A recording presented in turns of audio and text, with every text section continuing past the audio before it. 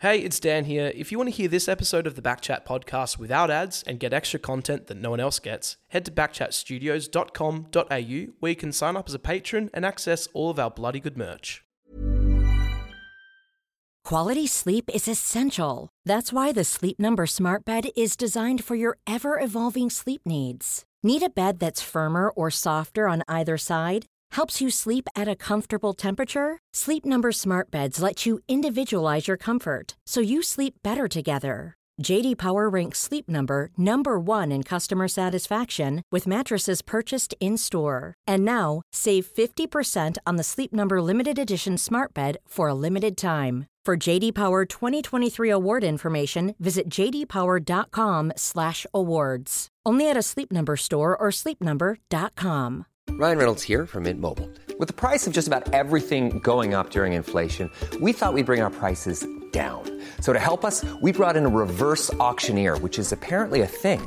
Mint Mobile Unlimited Premium Wireless. How to get 30, 30, bit to get 30, bit to get 20, 20, 20, bit to get 20, 20, bit to get 15, 15, 15, 15, just $15 a month? Sold! Give it a try at mintmobile.com/switch. $45 up front for 3 months plus taxes and fees. Promo rate for new customers for limited time. Unlimited more than 40 gigabytes per month. Slows full terms at mintmobile.com.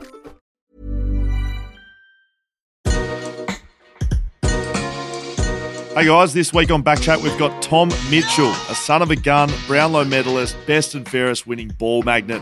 There's not too much Tom hasn't done on the field. He's been around success across 3 clubs, but he's still chasing the ultimate glory of a premiership. And that's what drives everything he does as a player. Great insights into preparation and mindset, going above and beyond the norm to success and fighting through the adversity of a broken leg in his prime. Cracking podcast with one of the hardest working men in footy. Make sure you subscribe to the podcast wherever you listen. Give us a rating and follow BackChat on YouTube to watch all of our episodes. Enjoy.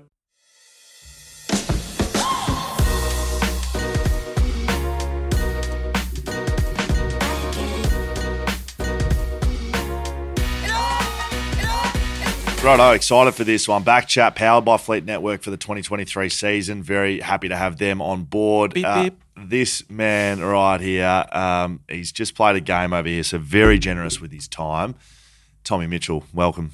Thanks, boys. Good to be on the BackChat pod. I've been a big fan from afar and good to get into Scully's garage and get to work. Yes, that's very good. Now, we've just seen you sit down and do an interview with the Dacos boys, so we'll get to that. We'll talk about that. But the first question we ask every guest on the BackChat podcast, we know you've won the Brownlow medal. I mean, you can't do much better on the field. How many other Brownlow medalists have we had here? I don't know. Was that Shane Wood? Yep. Matty Pritis? No, I haven't had Pritis. He's been sliding out of the DMs. So you're the second. So he's done the Brownlow medal, Lee Matthews Trophy. He's won Best and Fairest, Rising Star nominee. He's been on the front of calendars. Yeah, he's played for 3 clubs. We know what he's done. We know what you've done, right? And we just want to say for the moment, we don't care. We want to know your greatest sporting achievement, not on the footy field. Okay. So Dan's actually left his cricket trophy off to the side I was trying to get over it hidden here. in a little thing for the Dacos pod. Yeah. But that's have you? I have, yeah. No, I've heard. Because I reckon I've heard you tell this story 1,000 times. I think I was telling you when we were in Amsterdam one time. Yeah. 5 for 16 in a grand final. They lost. That was Dan's. I was a state under-9s hurdling champion, so don't feel like you have to impress us too much, although those two things are very impressive. What do you got for us? Your greatest sporting achievement, not on the football field. All right. I feel like it's going to be from the junior days. I'm just taking my mind back. So I do have a cricket one. So I used to bowl leg spin, absolute pies. Wow, shocking. Similar. I remember I was a Carey Grammar boy. My first game for Carey, we were playing Melbourne Grammar. I went 3 overs, 0 for 38, I think it was. Absolutely tonked out of the park. It's not your greatest sporting achievement. No, it's not. So just let's a quick maybe saying cut though, that out. shit gets wickets. It does. Shit balls get wickets. I'm getting to that. So worked on the leggies for, that would have been in year 7, I reckon. Worked on the leggies for a couple of years. And year 9, I played in a rep team. It was called, the team was ECA, so Eastern Cricket Association. I'm just guessing there. But I similar to you, I got a 5 for. Oh, wow. I still got tonked. It might have been like a 5 for 40, but hey, shit gets wickets, like you said. Gets So wickets. I still remember getting a fifer in a rep game. Fifer's impressive. I'm not that impressed. But I just imagine Tommy in the living room just spinning them up. Just like, I've got to work on the spin. You're a footballer, mate. You're not a cricketer. But well done, Fifer. That's a good thanks. effort. I'm happy with that. The other question we like asking here, cars. What was your first car? Fleet Network looking after us here at BackChat. Novated leasing. Novated brilliant. leasing. Awesome. We might have to sort you out with the contact Yeah, there, actually. sounds But good. first car, can you remember? So, What was it? I obviously lived in WA. I did year 10, 11, 12 at Hale. So I still consider myself a Victorian, but lived in WA. And because I come from Melbourne, I was the first kid in the year to get my license because I was a year older than everyone.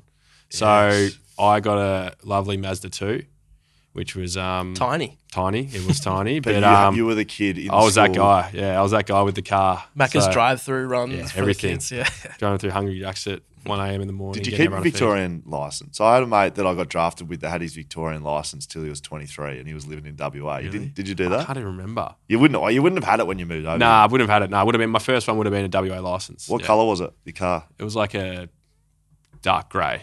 Yeah, nice. Yeah, So nothing it did the too job. Got you from A to B. And now actually my brother still has the car, so it's still Wow, in the it's still in family. the family. It's just been passed down. It's a generational piece of shit. Okay. Now, let's start there then. Growing up, you said you're a Carey boy, Victorian. We like Victorians here. You grew up in Victoria. Your old man, footy player, Barry Mitchell. What's that like growing up? Do you grow up a footy family? Yeah, big time. So dad played 200 AFL games, and all I ever knew as a kid was footy because as soon as dad finished playing, he went into coaching. Well, prior to that, he was the fitness coach at Carlton, so that would have been early 2000s, into an assistant coaching role under Wayne Britton, and then from then onwards had roles at Hawthorn, Freo. That was the reason we moved over here. So my earliest memories are being in the Carlton change rooms when I was about 5 years old. Cooter was my favourite player. Yes. Dad and Cooter were good mates, so I had That's so the cool. 43 in my back. And I used to be around all the Carlton footballers, literally from when I was a little kid, and I thought that was normal, but looking back now, it wasn't normal. And had a very privileged upbringing in that regard, and I have loved footy ever since I was a kid. So, do you have memories? Were you born when he was playing at Sydney? No, I don't remember him playing at all, but he finished his career as a Carlton player, so that would have been 94, 95, 96. I would have been 3 years old, so I don't remember, but I reckon from about 5 onwards, I remember being in the locker room. Yes. There's Favola walking around, Lance Whitnall, all these type of guys, and that was just a cool thing to be a part of. So he's a 3-club player: Sydney, Collingwood, Carlton. Yep. Do you think about that at all? There's some similarities. There's some similarities, isn't there? It's funny how we've sort of gone on similar journeys with our footy. Hopefully, there's not a 4th club for me. I'm pretty happy at Collingwood. So, we've had a similar journey. So I just wonder the dynamic because not many kids playing. There's father son, running around, obviously, but not many have that the father to look up to. Like, is that the relationship with you have your old man watching what he did? You wanted to be like him? Definitely. He wore the number 10, and I used to wear the number 10 on my Carlton jumper every birthday. Sound like a little sport brat here, but my grandparents, so dad's parents, would make me a Carlton banner, and I'd run through that for, say, my 3rd, 4th, 5th birthday through the crepe paper. We'll get you some photos if you like. That's amazing. I thought I always wanted to play for Carlton. I loved Carlton. Went to every game. I'd cry when they lost. I remember there was a game, Ben Dixon kicked a goal after the siren, playing for Hawthorn against Carlton. I remember crying after that game. I think you did, yeah. But I've got because I was so entrenched in footy, with players' numbers from that era. I know every player. I just loved footy, and that probably not to that level now, but I've always loved footy. So as you said, you grew up in Victoria, APS at Carey, alumni down, Geelong College, APS. But you move here as a 15-year-old. Your old man gets the job at Freo, assistant coach 2008. Does that sound right? Yeah. What's that like? That's pretty late to be moving schools, 15-year-old. What's that time like? Yeah, it was a tough age because everyone's sort of got their friendship circles, and in a weird way, I think it was one of the best things for my footy because under 15s, they call it the schoolboys Vic team. I missed out on that and I was shattered. But then I came over to WA. I was turning 16 that year and didn't know anyone. I knew Ben Danaher. So Neil got a job at West Coast. So we didn't know each other in Melbourne, but we became mates. But I just got stuck into my training and my footy, and I'd occasionally go down to Freo and do some sessions there. And that was sort of my breakout year.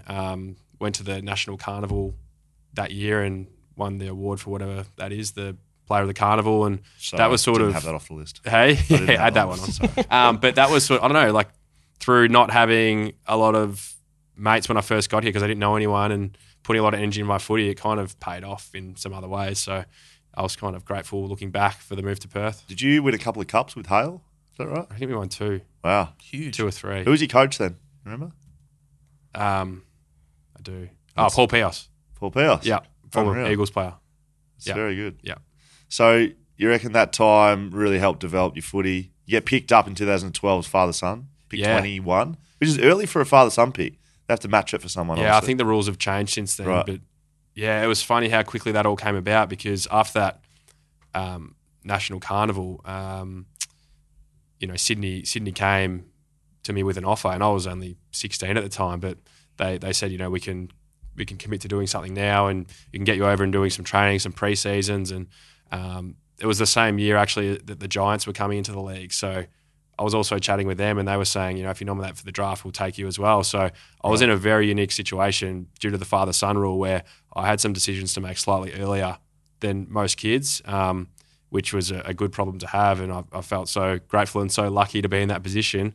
So yeah, I probably knew my fate, a couple of years prior to the draft, and ended up deciding to go to the Swans. Why? I remember did a trip to Sydney. I went to both clubs. There was one night I went to the Swans facility. There was Jared McVeigh, Jude Bolton. And anyway, we did a tour of the club, and it was pretty surreal. I don't know how this came about, but we walked onto the oval of the SCG.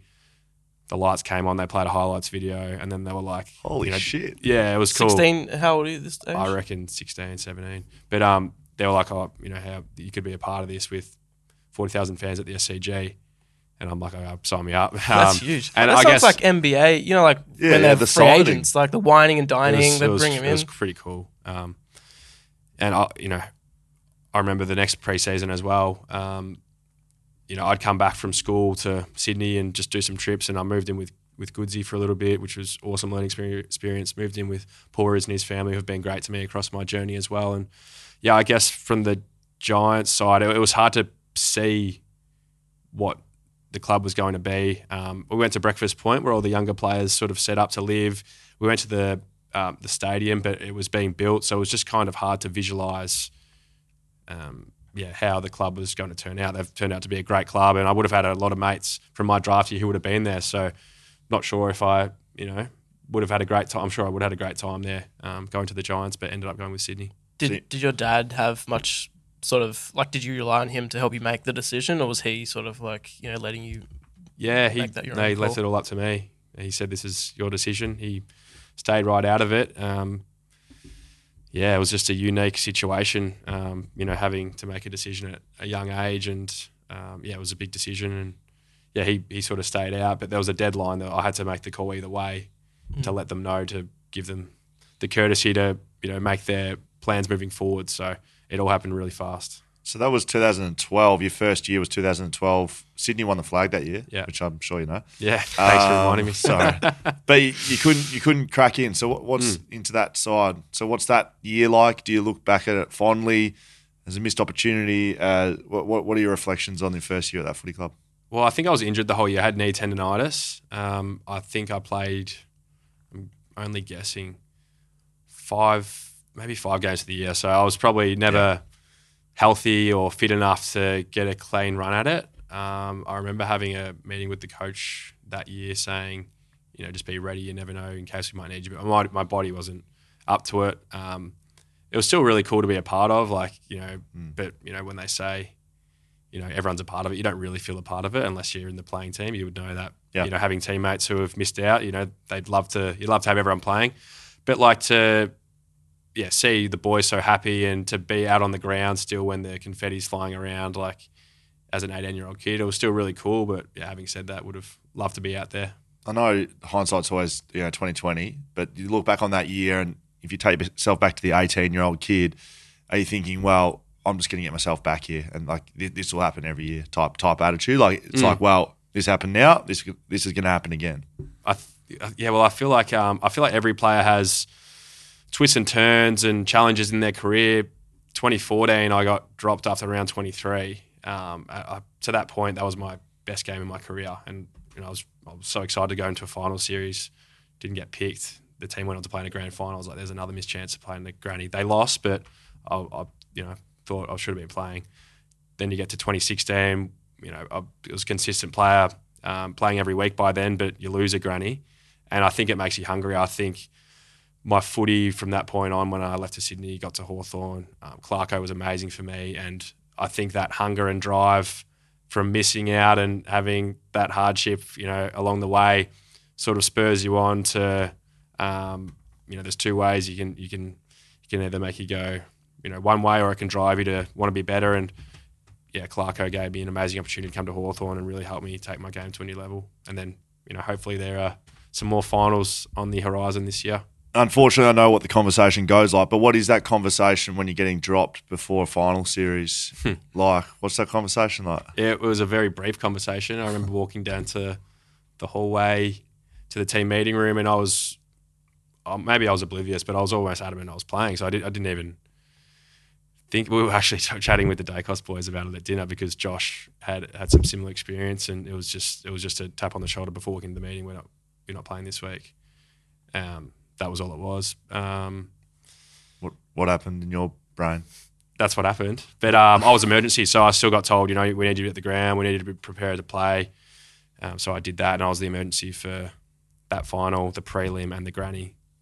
So I sort of was still right on the cusp. There was no injuries, but yeah, missed out. So that year you had 64-4 in a game in the NAFL. It's a decent game. Well, it was a tough 64. That's stupid. Yeah, you're getting fed. It was a frustrating year. It was because it was. I almost felt helpless because I was like, "There's nothing I can do." Yeah, at the moment, you can't. You actually can't play any better than that. Like, yeah, it was a streak of games where I was playing some really good footy, but the senior team was winning. They had a strong midfield, but I just couldn't quite get in. I got in later in the year. I think I played the last two games of 2014 and played well. So. I was hopeful and confident going into the finals, but it didn't go my way. Did you say before that game that you got dropped, you said that's still your best game of footy you've ever played? To that point in time it was. Right. I was going to say, you've had some decent games post that. So when you get 64-4 in the AFL, what are the conversations like with the coaching at Sydney? Are they like just keep doing it? Take me back. This is 10 years ago. I know, but usually you pick up, you go, all right, he's in the squad next game. Like yeah.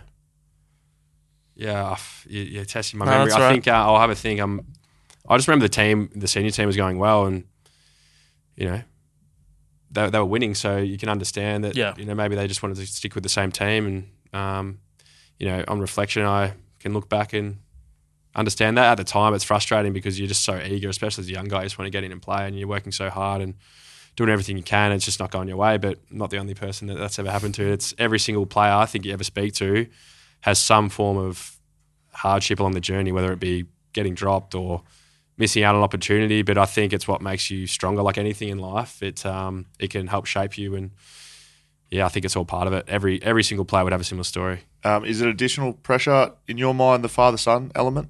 No, I don't think so. Maybe early days, but I think once I started playing regularly, it doesn't cross my mind really. No, I would say the same thing as a teammate of father-son guys. You rock up, it's like, father-son, and then about 5 seconds later, it's like, okay, let's get it. I wonder if it is different though if your dad's like an all-time legend, say like a Gary Ablett or a maybe Peter Dacos. I don't know. Maybe it is different. So, yeah, maybe. Ablett seemed to do okay with it. Yeah, he actually did very well with it. Yeah. Dacos boys are going all right too. Yeah, true. What about some coaches and stuff you played with and played under at Sydney? So Ruse mentioned. Yeah, I know you didn't play under him, but you had a bit to do with him. But you played under Longmire. Yeah. You've played, like, your three clubs you've played with, Sydney, Hawthorn, and Collingwood, right up there with the biggest clubs in the land. West Coast probably number 4. So if you do want to come to the 4th, sort some things out of West Coast.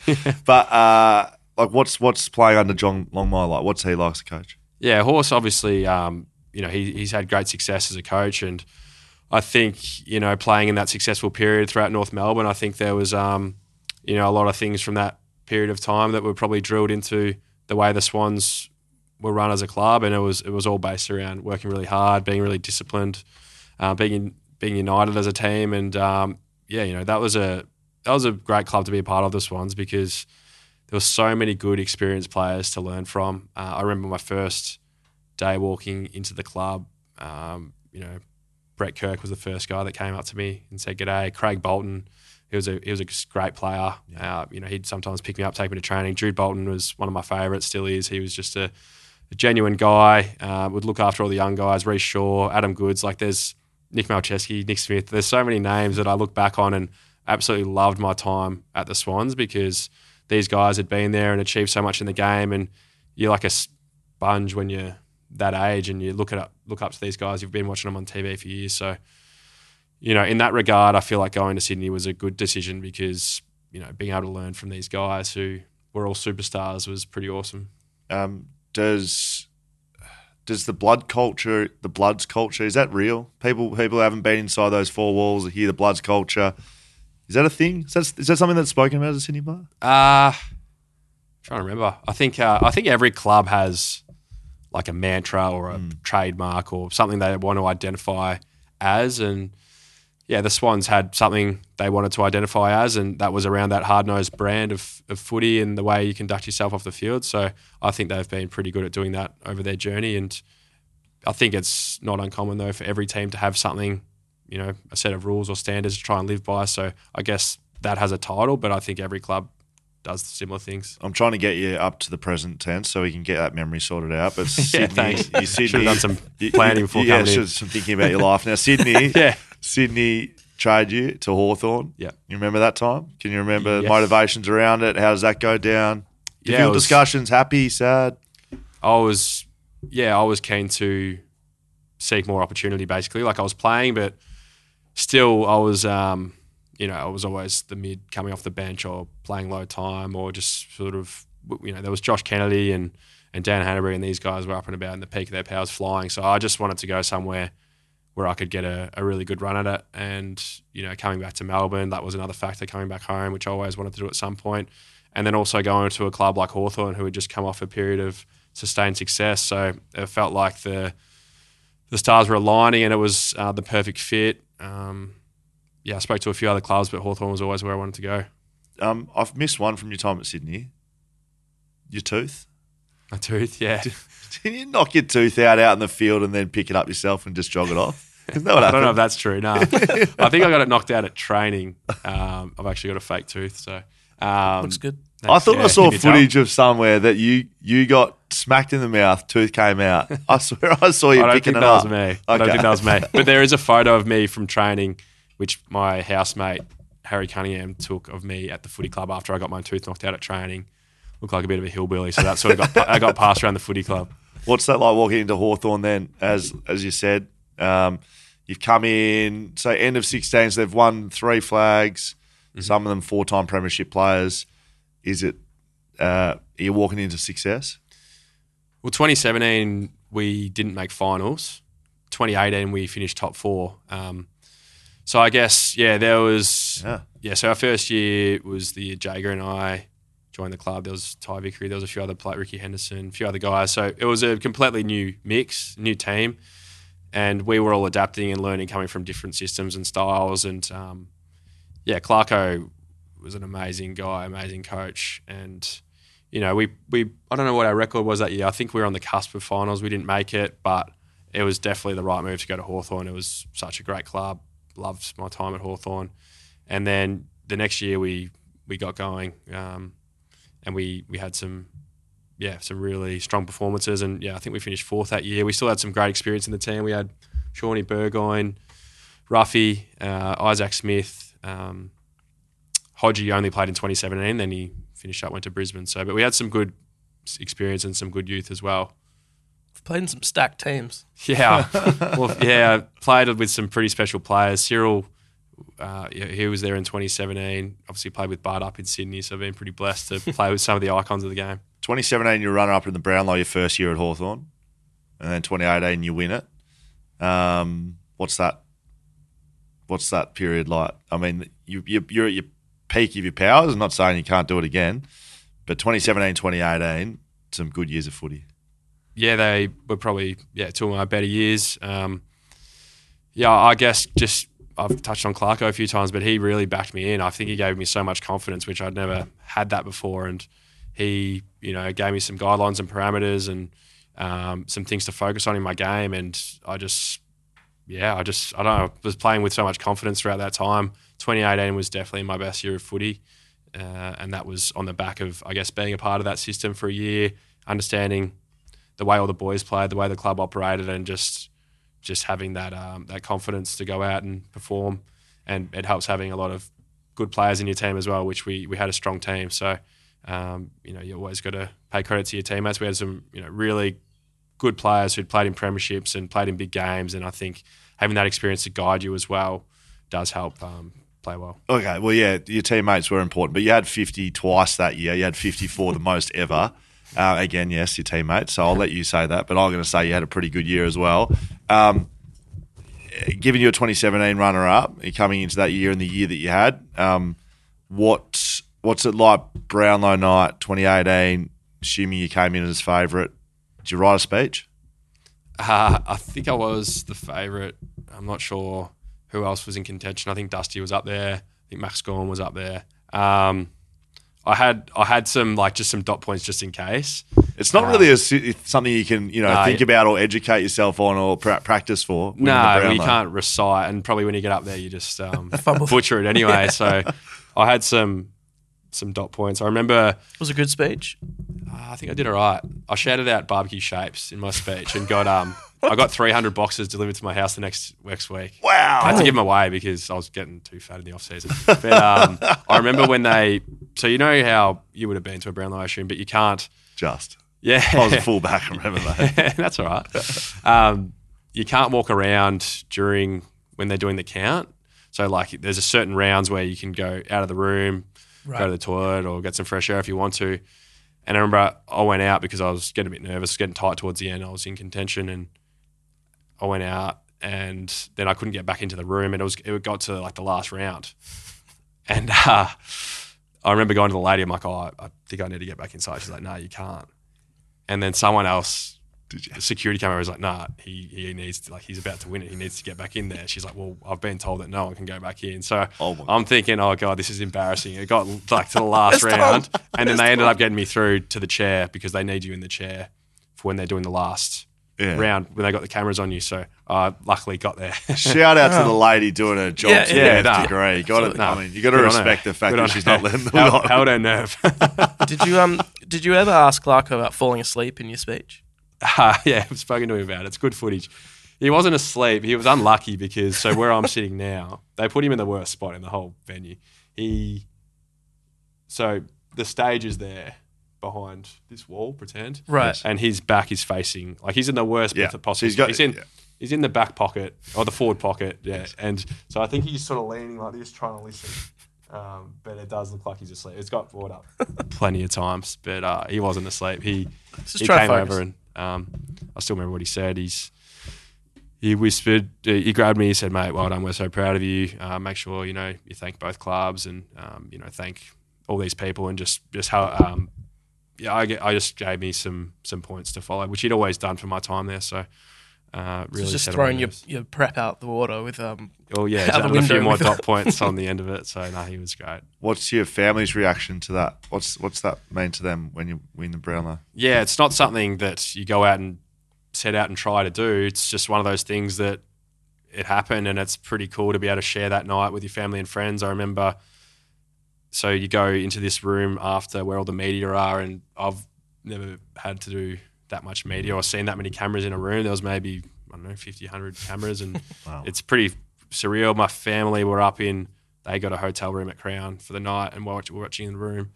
And then you go out of the media room into another function space, and I remember walking in, and all my teammates are there, all my best mates are there, my whole family was there. I was like, this is not happening. This is crazy. And you're sort of the center of attention for the night. And then you go to the after party and you go there and it was an awesome night. Did you have a couple of beers? Had a couple, yeah. I didn't do what Crippy did this year. Paddy Cripps, we had a big night. We were in his room till about 5. I took charge of ordering all the beers and the food on his account. And he would have got like half an hour's sleep before doing the media. I reckon I got a few hours, but I was still a little bit dusty in the morning. So I saw Paddy Cripps. So you were in his room where you're the reason he didn't get any sleep before. Pretty much, yeah. There was 5 of us in there. It was his manager, myself, his girlfriend, his dad. His dad fell asleep on the couch and we put some hot chips on his face and he slept like that. Classic prank. Yeah, it was good. That was a good night. It was great seeing a good mate win it. I was pretty wrapped for him. How have you guys? How you seem to be sort of connected to quite a few AFL players? Is it because you've played at so many? Probably, yeah. I don't know. It seems like you've got relationships with guys from other clubs and quite close. Yeah. Well, growing up in Melbourne, moving to Perth, moving to Sydney, moving back to Melbourne. Like I've done a lap of the country, so probably got to know a lot of the guys. Cripper and Lockie Neal are probably 2 from other clubs that I'm quite close with. Hence the ball magnet stuff we're doing together. I think they're get into that. Yeah, they're WA connections. It's just a part of the footy journey. I'm sure you'd have some players you've met from other clubs who you're pretty close with now. Yeah, as well. It's a good point. I've seen a little bit of footage floating around recently, and you're saying that you can't remember this, can't remember that, but you've got a memory, don't you? Yeah, certain things very good. So certain things not so good. So AFL player number recall. Yeah, that's my go. Yeah, talk me through that. Well, I think it was just being around footy when I was a kid, loving footy. There's home videos on. Mum's got them converted onto a computer now where her and dad are showing me footy cards of players, and I'm about 2, and I'm going Jason Dunstall, and like I'd throw a little saying on the end of them, so it might be like Jason Dunstall, one of the toughest players. Like, must be things I've heard from commentary. So there was that part, and then moving to like my middle school era of say year 7 to year 9-ish was me and my mates loved doing fantasy footy, and so at school on the laptop all we did was sort of dream team and things like that, and I came 4th in the country because every you came 4th. Yeah, I came 4th. Huge. I'm a massive fantasy player. Yeah, so I don't do it anymore, but I think I burnt all my energy through it then. But every class you get the laptop up, you're meant to be working on your assignment. But I'd be doing dream team, doing trades, full research. It was full operation. So then I obviously got to know all the players playing through that era because I was always doing that. So given your love of AFL fantasy then, because it sounds like you must have known you're a genuine pig in the in the fantasy land. I know you have. There's been a lot of questions. I've got to know the AFL media. fantasy guys, and I've done their potty a couple of times. Yes. So yeah, to be elevated to pig status is one of the biggest achievements. Genuine pig, mate. How good. What did you get for coming 4th? Nothing. Nah. Came second in a weekly prize. Came second in a weekly prize. I think it was $1,000 for. I've done that too, just so we know. Have you won that? A weekly prize? Second. I came second like you. Yeah. Well, you get nothing for second. So came second in a weekly prize, and then the overall winner wins a car. Yep. Didn't win anything. Had nothing to show for it. Now back on the AFL number recall. So what does it mean if I throw players at you? What from not any era? Probably like 2000 onwards. Just any. I'm actually worse with current day. Really? I don't really know. Like, I'm not very good with like current day, but sort of, maybe, try. I don't know. Have a go. Dan, you can test him out. Yeah, okay. I'm trying to think of players that I know, just rather than like looking them up. You could say the team and the number, and I'll say the player, or you could do the other way around. Really? Yeah. That is wild, Dan. This is you, mate. You type. I better get a few right. What, you want me to? Oh, you're setting up ready to type. Last week, I thought you were going to ask him. Last week, we were talking about 28 West Coast Eagles. And go, yep. There you go, straight up. Very good. I'm trying to say. Let's stay in West Coast land because 18 West Coast Eagles. But Rowan Jones, 50. 50. No, see, like they have to have played like a that's few in the games. 90s. Do you know that? Turnbull. Yeah, Ryan Turnbull. Yeah. Well done. How did you know that? Nah. Come on, man. Chris Savant. They have to have played AFL games. You're saying? Well, like yes, like 20 plus. They have to have been yeah, like can't have played like. Turnbull played a lot. No, but in the 90s. You said like 2000 onwards. Sorry. Okay. Okay. You played for West Coast, Just so you know more. Player name if you want, or whatever. Yeah, great. I don't know. It's actually like hard to do. I mean, Quinton Lynch. 21. Yeah. What did he wear for Collingwood? Ooh. Yeah. See, that's test. See, that's hard. I don't know if he played over 20 for Collingwood. Yeah, I don't know. But that's 21 West Coast, yeah. Yeah, 21. Michael Braun? 10. I mean, he's in West Coast areas now. You need to get him out of West Coast. What did Sean McManus wear? He wore 8. Yes, he did. What did Clive Waterhouse wear? 26. Yes, he did. Well done. Tony Modra at Adelaide? That's before my time, but I think 6. Yeah, he did wear 6. Okay, so I need to I'm finding out I'm old, quite old. Why don't you just Chris Mayne, Fremantle. 23. Why don't you? Life is full of awesome what ifs, and some not so much, like unexpected medical costs. That's why United Healthcare provides Health Protector Guard fixed indemnity insurance plans to supplement your primary plan and help manage out of pocket costs. Learn more at uh1.com. Quality sleep is essential. That's why the Sleep Number Smart Bed is designed for your ever-evolving sleep needs. Need a bed that's firmer or softer on either side? Helps you sleep at a comfortable temperature? Sleep Number Smart Beds let you individualize your comfort so you sleep better together. J.D. Power ranks Sleep Number number 1 in customer satisfaction with mattresses purchased in-store. And now, save 50% on the Sleep Number Limited Edition Smart Bed for a limited time. For J.D. Power 2023 award information, visit jdpower.com/awards. Only at a Sleep Number store or sleepnumber.com.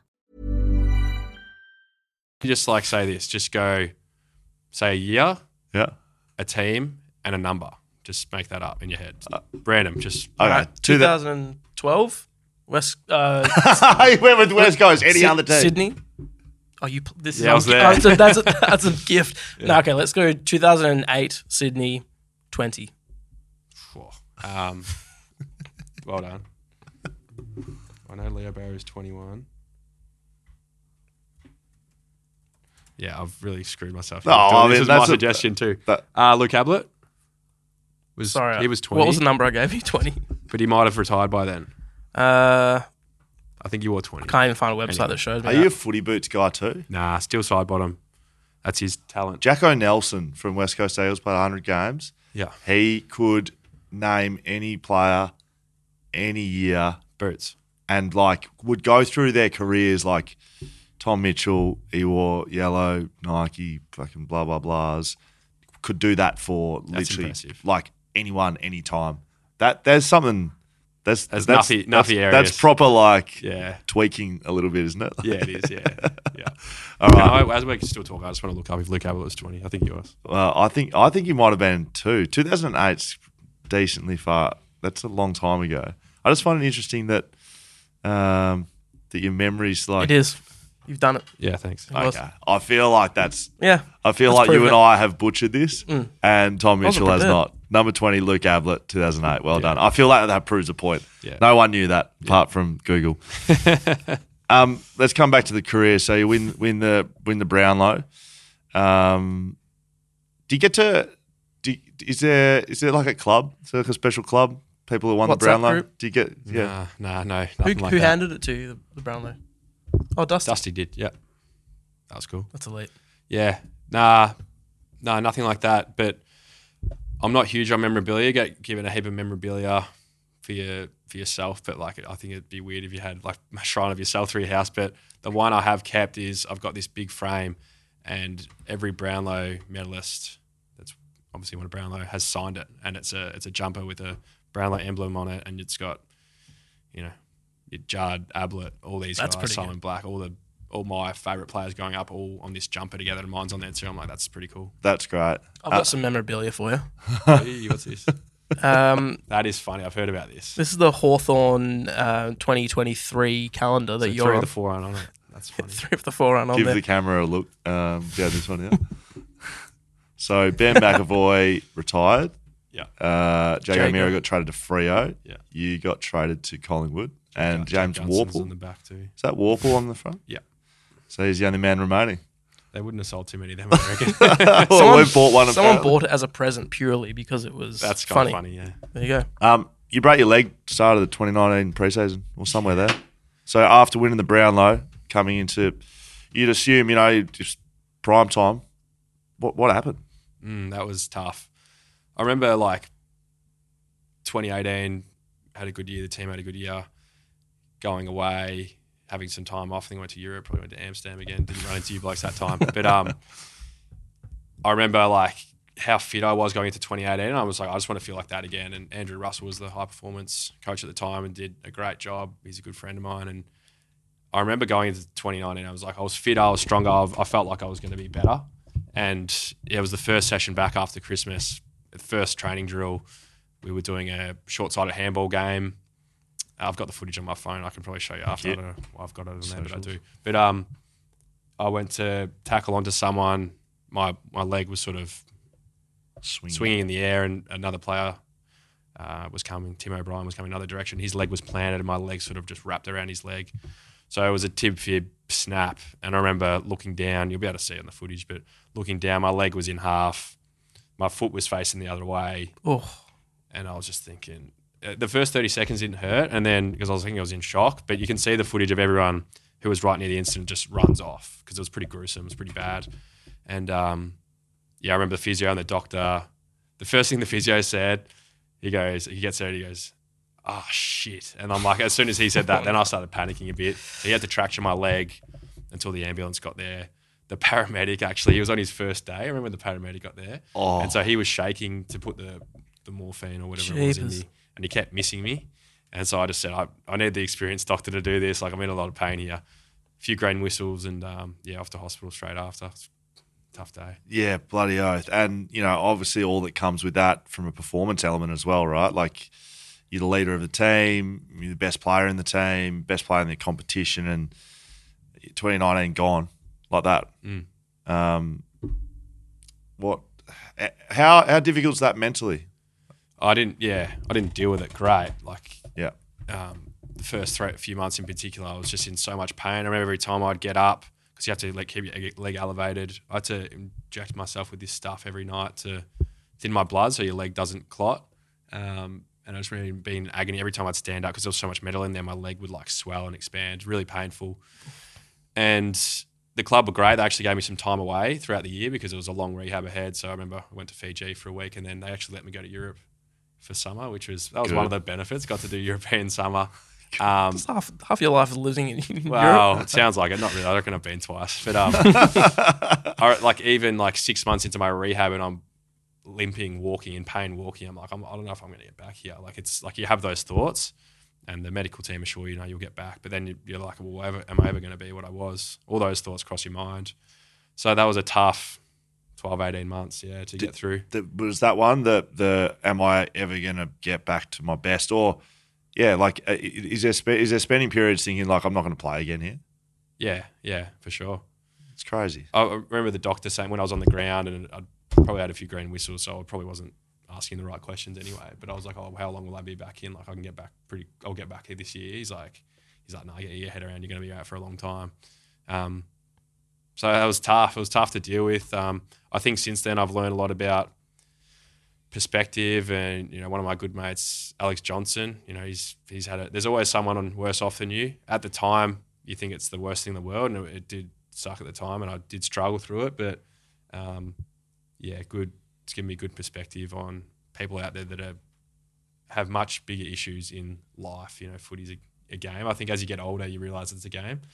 When you're in your peak and when you're young, you think footy is life. I certainly did. Thought footy was everything. But it was a tough period to get through. I remember playing 2020 as well. I still didn't feel like I was right. At the time, I thought, oh no, I feel pretty good. But looking back to how my leg feels now, I'm like, I was not right. I was not playing on one leg, but that leg didn't have much in it. You know what I mean? So, Are you mentally thinking about it when, in the game? No, never. I did for the start of it. Every time I'd go for a ground ball, so it was my left leg, I would always lead with my right leg. If I led with my left leg, I used to put up in the air around congestion because I feel like it must just be my brain playing tricks on me. So in the end, what we were doing, the way we trained it was I'd go into packs and at very low level we'd have people kick footies into my leg and sort of kick me in the leg almost like a soccer player until I could get my brain to process that I could go in on that side again. So we actually trained that. That's cool. From afar, it looks like you maybe out of the box a little bit. You do extra stuff outside the footy club, seen across socials, a few different trips and different things you look at, and perhaps based on what you're talking about there? Did you have to go outside the box to get yourself back to your best? Yeah, so I built a really good relationship with a guy named Mark McGrath, who was on the Hawthorn medical team at the time, and I see him religiously every week. I've seen him every week of my career. I don't miss. He's actually gone to Europe for 6 weeks, so I've done so much work with him now that I know what I need to do each week to get my body feeling as good as it can going into every game. But he helped Juddy with his groins. Coming from West Coast to Carlton, Juddy, I think, was going to get surgery. He said, we can get you right without that. Hodgie, when I first got to Hawthorn, was spending so much time with this guy, Mark, and I was like, what's Hodgie doing? I need to look into, if Hodgie's doing it, I need to be doing it. And then I just got entrenched in it. So it's called DNS, Dynamic Neuromuscular Stability. And yeah, that was what I invested so much energy into, and my body's never felt better. I feel great, and I think it's due to that work. I'm not big on weights. Every player's different, trains in different ways. I'm not big on weights. I find I put on too much muscle, get too heavy. It's a running game these days, so I'm all about movement and I'm a ground level player, like being able to get into positions low on the ground, be efficient at ground level. So there's a lot of things I've tweaked and playing with to channel into my specific role. Like DNS, what is it? Like, what sort of stuff are you doing? You see him weekly. What are you doing? It's hard to describe, but like if you look at it, if you guys do a bench press, if you guys looked at it, you would think it's yoga, right, or Pilates. That's what you would think. Putting your body into different positions and holds and that sort of stuff. Yeah, holds and things, and then certain positions that are footy specific. But the background of it is it's from how a baby moves, and babies are this is a weird topic, but babies are very efficient in the way that they move because they don't have muscles. They use their levers and their body weight distribution to move and to get into certain positions. So there's like the 3-month, 6-month, 9-month pose, and like how a baby uses its body most efficiently. And obviously we're manipulated as we grow and get older. You do things like sit at desk and you lose your form of what you're meant to do naturally, and it's all about reprogramming your body to do that again. So I've invested a heap of time into that, and that's what I do each week. It's pretty interesting. I've never heard any stuff like that before. I wish I'd have maybe known that as a player. I wasn't big into weights either. I just didn't like them. So you're at Hawthorn, clearly, play with some great players there. Any top tier guys, any good stories from people you played with there? Like, what's it like being around that success? Because that's what that is. That culture's success, high performance, right? I'm assuming you would have learned a lot there too. Yeah. Hawthorn was a great experience. In terms of stories, like I wish I got to play more footy with Cyril and Hodgie. They were only there in 2017. There was this one game, we were playing West Coast at the G. On the far wing, I was front and centre for a contest. Cyril took a hanger, and it looked like he was flying. Like he was just like floating through the air. I had the best seat in the house on that. It was pretty sick. Hodgie was just a competitor, like just tough, but great guy. Like would look after all the boys and just combative, even at an older age. But if you saw when he gets the fiery eyes, you don't want to be on the other end of that. If you compare the three clubs, I know you're currently at Collingwood, but what makes a good side? Like what is it that sets a good side apart? Is it talent? Is it the players? Is it the coaches? Is there some things that you can look at and go, well, that's why they were really good? And does it follow clubs across clubs? Yeah. I'm trying to think of something that's not. I think that's what sometimes gets overshadowed. Like a lot of teams talk about, like all this is so important, and I don't know which one is in order. But like having a good system, having good coaching, I generally think that if you've got good players, that sounds so basic, but good players are going to win. The more good players you have, you're going to win. I know that sounds like basic level, like obvious, but guys with talent that work hard, I think good players will find a way to win no matter what. They'll just figure it out. So I think the more, does that sound too basic? I feel like it's something that's not overshadowed because everyone wants the new fancy word or term or something. I think generally the big players and the star players, you see it in other sports and other codes as well. It's always those guys that are at the pointy end. It's not a fluke. So I think it's a combination of the best players I've seen, the ones that have the ability but also work bloody hard as well. And then when you've got a lot of those guys playing to a system and playing together and playing united for each other, I think that's a perfect storm. Yeah, very good. Lucky socks. Talk to me about them. Lucky socks? Do you still wear lucky socks? No, I never have. Is that you? No, it's not me. Okay, perfect. Thank you. So that's a good chat. Yeah, well done. All right, thanks for coming, man. Yeah, see you, boys. So you traded to Collingwood this year. What's that like? Were you getting traded when we saw you in Europe? No. It might have Would have been. been in the works probably. Yeah. I was in America when the trade went through. Yeah. In terms of Collingwood, I've never been happier or had more fun in my whole footy life. It takes me back to Kerry Grammar days playing with your mates on a Saturday morning. I haven't had this much fun ever. I think it helps that we're winning at the moment, but I think the environment that Fly's created, he instills so much confidence in every player on the list, builds everyone up. It's a different approach. Like, we still get messages across, but it's completely gone away from the old school method of sitting blokes out the front and doing these feedback sessions. Which you would have seen. Oh, yeah, I saw all that. And I thought it was over the top. Yeah. Like, it was when you've got 40 blokes sitting around, so you're at the front telling you what you're good I don't. at. I've been there, mate. I think there's healthier and better ways to do it. Yeah. And clearly, I think a lot of teams have steered away from that now. But it's just, I don't know, a very modern way of coaching. And Fly has no ego. He preaches no ego. We're process driven. We try and get better every day. We don't even really look at the result. Like, it's not spoken about. I haven't spoken about the ladder once. But I've just never had this much fun and enjoyment. And it's hard to explain without, I guess, being in there. But I'm just really happy at the moment. You're a senior player in there, effectively, right? I mean, you think that has something to do with it as well, given the experience and the things you've learned over your last two clubs, getting to a club, being a senior player. You'd have some leadership element in there as well, wouldn't you? Yeah, I think as you get older, you naturally take more responsibility and want the responsibility to guide and help players as players that came before you did for you. So there's definitely a part of that, and there's definitely, like a sense of, coming to a new club, you want to take a back seat and learn and figure out how it all works. But then also, I think, as you mentioned, being senior, you have a responsibility to give back and to have an opinion and to try and contribute as well.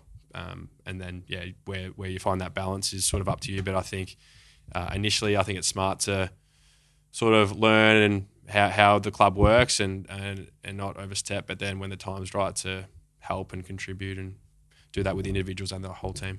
I saw some videos of you at training.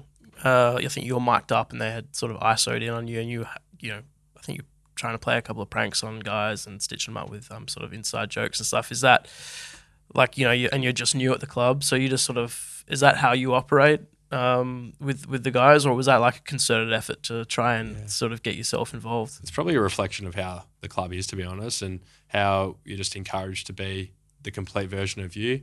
I reckon as I've got older, I've learned to have more of a laugh and enjoy the ride as well. I think, on the field, I'm quite competitive, but at the right times at training and, even staying with the boys when we get some downtime, I think they'd probably say a bit of sort of like a jokester, love having a laugh when off the footy field. So, yeah, I probably have a combination of both. What are you motivated by as a player coming towards the back end of your career? I'm not saying you're retiring anytime soon, but you're older now. Still got to go to West Coast after this. Yeah, correct. So you're not an 18-year-old anymore. Yeah. What motivates you now to rock up every day and get better? It's obvious. Premiership, clearly. But also just having an appreciation and loving what I'm doing at the moment, loving coming to work. You can't take those periods of your life for granted, because there's going to be challenges that will come down the road. Everyone's going to face them, and I'm sure I'll have some that will come at me in the future. But just really enjoying where I'm at, not wanting it to end. I'm just loving footy at the moment, clearly chasing team success, wanting that, and taking a lot of pride as well in seeing the growth of other players. So the Dacos boys, who obviously were in here before, I work really closely with them, and they've got a lot of it figured out, but taking a lot of pride in working with them at the club, away from the club, and then seeing them get results game day and doing so well. I'm so proud of that and really happy for them, genuinely happy. There's I reckon there's a select group that are starting to really figure it out off the field in the AFL in terms of what they're doing either in media or business. And we've spoken about it a little bit, but ball magnets, been watching that from afar, big fan. Without really understanding too much about it, I'd like to ask you a few questions. But clearly you've identified that there's life after footy, right? This is a life after footy thing, as well as using your platform you have right now to really generate an audience. Do you want to talk about what Ball Magnets is? How did you start? How did you form the relationships with the guys you're doing it with? Can we hang out with Josh Giddey at some point? Yeah, we'll get Giddey in the garage. Yeah. Yes. It's been something that we've been working on for, I think just over 2 years now. So I actually came up with the idea through COVID when footy was cancelled, and I was like, I can't waste this time. I need to be doing something. And so at the time, I was spending a lot of time at some junior clubs and helping out and doing some coaching and things like that. And when footy training was cancelled for multiple teams, I was still writing some drills and programs for some kids because I'm always doing my touch and some little kicking drills, and the parents loved it. And so I sort of started giving this stuff out. And then one of the parents approached me and said, well, why don't you build a website about this? And I thought, yeah, that's cool. And then the idea of an app came about, and had some people in business who were actually from the local footy teams who had some experience, and we helped form the idea. And I said, okay, well, I'll float the idea by a few of my mates around the league, Cripper and Lockie Neal. A couple of Brownlow medalists. Yeah. Just the boys. And they loved it as well, trying to utilise the time and make something. And it's funny how a small idea like that blossoms, obviously with a lot of help, but blossoms into something that we're really proud of. And we've got 30,000 users on the app now who want to learn, I guess, what it takes to get to the elite level and all our little tips and tricks of the trade. But you don't have to be elite. You can be at any level and learn, and all the drills and training we do. We've just released our first push program, so push yourself. So Cripper's program's just been released, which is cool. Josh Giddey's will be next. So to be able to go into other sports as well is really cool. So we've got AFL and basketball. We plan on expanding that further. But yeah, even to get to know Gids quite well and see what he's done with the basketball. The basketball stuff's going to be awesome when it comes out. How do you go from a time management point of view, given that your primary and as it should be is trying to win a flag, playing footy, getting better. How do you go from a time management point of view, building this sort of stuff while you're playing footy? I don't think there's probably enough appreciation given to footballers that it is actually, there is actually time required to be a footballer. Yeah. People think you get paid a lot of money, play on the weekends, how good, get to train with your mates, which is all true. Yeah. But as a certain time commitment, how do you go putting time into this given what you got doing with footy? Yeah, it's tough because we get obviously a day off a week from the footy club to either, you can do what you want with your day off, but I think it's important to invest in something outside of footy and something you're interested in. I reckon there was a period, maybe it was 2020, might have been 2021, where I reckon I went too far and I was probably doing too much outside of footy and almost burning up, and it started affecting my footy and training because I lacked energy and I was burning out a bit. So I reckon I found the balance a bit more.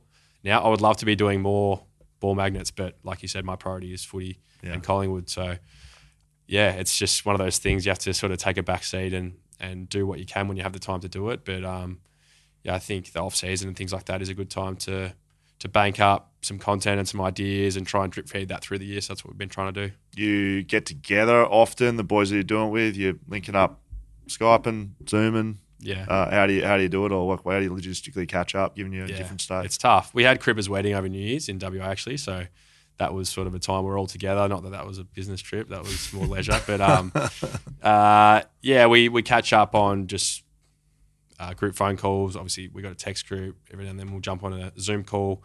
Every now and then we'll have a meeting with the Ball Magnets board and the chairman and all of us together. So they're probably less regular, but yeah, we try and we're always chatting. Like every week we're chatting in the text group, and then we probably try and organise a call. I'd say we have a meeting once a week, but that's in Melbourne. Obviously, hard for Lockie to get there, but a call probably once a month, I would say. So 30,000 on the app at the moment. What's the goal? You got goals in mind? Different sports? What's the growth for it? Yeah, different sports for sure. We want to try and get the best Australian athletes in each category. Josh Giddey's made not a bad start to his basketball career. He's killing it.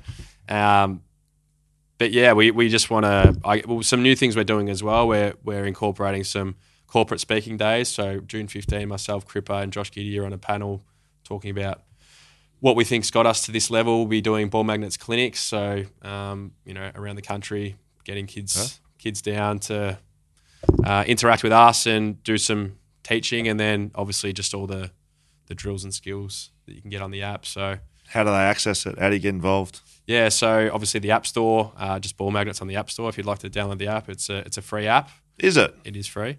Oh, so that's really cool. And then the push programs, which I guess are the real 1%ers, the next level up. If you're really taking your sport seriously and want to learn, then it's ballmagnetspush.com.au. And the programs are pretty cheap for what we give. But the more people we get using ball magnets, and I'll have to get you guys some merch, but the better. So we're really proud of what we've done so far and really excited for what's next. Well, it's been great to watch grow, mate. I've been watching, and I think a lot of people have. It's good to see.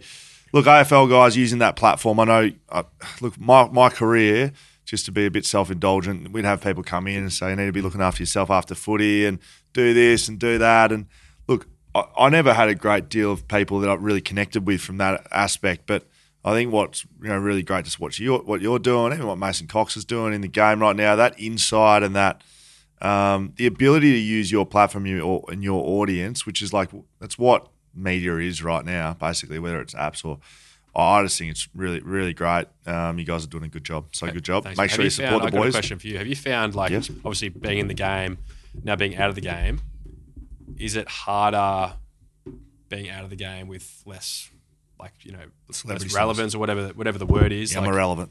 No. You got about 25 podcasts, so you're killing it. But you know what I mean? That's why I think it is important, because naturally people are going to, I assume, care more when you're playing. But you've done it. So two things. So, not that I had a great deal of relevancy as an AFL footballer. I like to be self-deprecating as well. So those people are saying, no, you're a good coach. I know that. But in saying that, once you get out, you very quickly realised that football is a circle about this big. And right now you're in it. And even though you're doing this ball magnet stuff, which is great, you're still in the football bubble. And it's not until you are taken out of that bubble that you realise life is a lot fucking bigger than footy. And so as soon as you realise that, it's actually way easier out here in the real world. The harder you work, the more you get rewarded. So if you're willing to work hard, back yourself in, put yourself out there, take opportunities, all that stuff that you learn as a footballer, but you can only impact it in the football world when you're a footballer. Once you're out, if you translate the things that you do as a footballer into the real world, it's pretty easy. I've actually had a couple of people tell me that, and it's not pretty easy. It's hard. It's bloody hard work, but the hard work, you get rewarded for it. As a footballer, and you're probably a little bit less dropped than I was. I was the most dropped player in the history of the West Coast Eagles Football Club, but I found sometimes the harder I worked, I didn't get rewarded. Whereas potentially once you're out, yes, you're not on the TV every weekend, but that's footy. Footy's footy on the weekend, even though right now to you it's big, and I know you have some understanding it's not. The world's a lot bigger. Yeah. Does that answer your question? I don't know. Thanks. I don't know. That was a bit deep, wasn't it? Usually, that was good. It's my podcast. I ask the questions. Yeah. Now, in saying that, I am done finishing asking you questions, mate. Have you had fun? I've loved it. Thank you. We're not done yet. Social media. It's part one. Yeah. Okay. No. Social media, not social media. Social media, where we get the people to ask you the questions. You've been very generous with your time so far, mate. Just a couple more from the people, for Tom Mitchell. Happy? Yep, let's do it. All right. Did you join the Pies due to the relationships you built during nights out at the Osborne? That's from Norman the Pawn Dorman, which is the guy's name. Yeah, well, so a good friend of mine, Simon Lennox, he owns the Osborne. He's a good man, and it wasn't uncommon to see the Dacosses and these kind of boys there. So it was actually good. Before I got to Collingwood, I did know Darcy Cameron through Sydney connections. I knew Tay Adams as well, the Dacos boys. Darcy Moore was a Kerry boy, so there was connections everywhere. And so I knew Jack Inman a little bit. There was kind of connections everywhere, so I did feel like I'd met a lot of the boys before getting to Collingwood. I think he's the most connected man in the AFL. Now, normal.mitch asked when am I meant to be asking these? When the boots are up at the end of your career, I've got to be carried away. you've got some options of who you can support. Do you have any thoughts on that? Is it who you AFL could team? AFL team, yeah. I mean, you got Carlton, Sydney. Yeah. Hawks. I would say Collingwood. All right. Yeah. Good answer. Yeah. It's a smart answer. I never thought I'd say that as a kid. He's employed by them, right? It'd be Collingwood, yeah. Bailey Berry, 16. Will we see you wearing a Collingwood sleeve? Nah. No? Clean? I'm not a tattoo man. No tattoos on my body. A few tattoos floating around at the footy club, though, isn't There's there? a few. Yeah, I'm trying to count how many sleeves we'd have all together. We'd have a couple. What about long sleeve Guernseys? I wouldn't wear one. No? Nah. Never worn one? No. Some of the guys... Do you feel like when you see someone wearing them, your like level of respect drops for them? Nah, Or not gets really. higher? I think certain guys can pull it off. Right. Certain guys can pull it off. Bobby Hill can pull it off. Pendle's actually had one in his locker before the game against He's never West worn Coast. one, He's has never he? worn one. But it was hanging up. I was like, you're not wearing that? He's like, no. What was he But doing? we've all got the option. Are you telling me that Scott Pendlebury is a chance to be a long sleeve jumper? He wearer? won't. He won't. You've all got the option. Well, yeah, we've all got a long sleeve jumper. Like That's at your other footy clubs. Has that been the case? it's normally been you got to request it That's at right. the start of the year, but Well, they weren't allowed at Hawks, right? At Hawthorn? yeah, apparently. But I think guys still didn't they? I don't know. I never got to wear one at West Coast. I'm still livid. I find you get too hot. I've done it at training before. Billy's _adventures.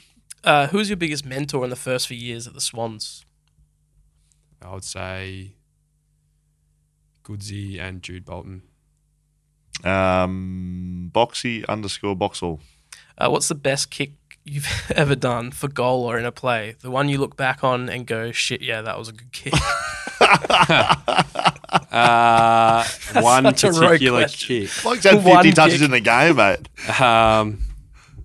God, that's tough. What about this one? What about your first goal for Collingwood? I just watched it before. You just parked in the forward line by yourself and you snagged one. Yeah. A lot of carry on with that as well. Yeah, good carry on. Yeah. Great. I started at half forward. I think Tay Adams, we'd done a swap. He went into the centre bounce, kicked it over the top to me, and I think it was our first goal for the game. So it was, it's pretty cool when the boys get around you like that. We had 3 first goal kickers that night. Bobby Hill, Dan McStay, myself. So Darcy Mill was saying he did 3 long 150-metre strides from fullback to get to all of them. That's good. Good GPS numbers. Big _Levi _Casbolt. It's Levi. Are you aware you carried everyone's fantasy team for the last 6 years? Yeah, fantasy community would like to thank you. No worries. No. I would have been aware in my early days, but wasn't aware of that. Lloyd Merritt 4. That's a deep question. Would you do anything differently or have liked to have been a one-club player? Nah. I'm pretty happy with the journey I've been on. Going to Hawthorn was awesome and going to Collingwood's been awesome. I wouldn't change it. What was the first part of that question? Anything you'd do differently? Anything I'd do differently? I would, easier said than done. I would have tried, my first part of my career, would have tried to enjoy it more or not be so rigid. Guy Prentice. Are they practicing new techniques to take advantage of the new sling tackle ruling? Jay Revolt said as much the other night on Fox Footy. Yeah, I think so. I think it's something our tackle coach is Neville Jetta, and there's certain things that we're working on. We do like small breakdowns because it could cost you a week if you tackle the wrong way now. So it's important. There was a tackle on the weekend. Not sure if you saw Bo McCreary had an Eagles player about to sling him in It was the air. exceptional And on the boundary. He almost let go. Like, I don't know. We're not learning to do that, but I thought it was clearly in his head because he did follow through with it. He placed him on the ground. He placed him, he laid him. It was great, Put a little mate. pillow down for him. I mean, some of these things that are happening in the AFL at the moment, does it? Do you think about that? Is the game still too quick? You're not thinking about these things. Yeah, it happens quick. Trying to think if I've been in any situations like that. Yeah, there's been a couple of situations where things have happened real quick. But, I guess you try and train and program your body as much as you can so that instinctively you do the right thing, but sometimes you're going to get it wrong. Mate, it's been a pleasure. It's us done and dusted. A big thank you to you. Thank you, Tommy Mitchell. A big thank you to our sponsors, Swimply, Whippersnapper Whiskey, Margaret River Roasting Co., Bluebet, Shelter Brewing Co., Leadable Cameras, of course, Fleet Network, driving BackChat in 2023. We're going to get you to hang around for one more story, mate, for our VIPs, our patrons. If you want to join that side of things, backchatpodcast.com.au. I don't know what, but we're going to have to get something going with ball magnets. I don't know what I can give some advice on, but I want Scully's head on that somehow. Mate, we appreciate it. Thank you.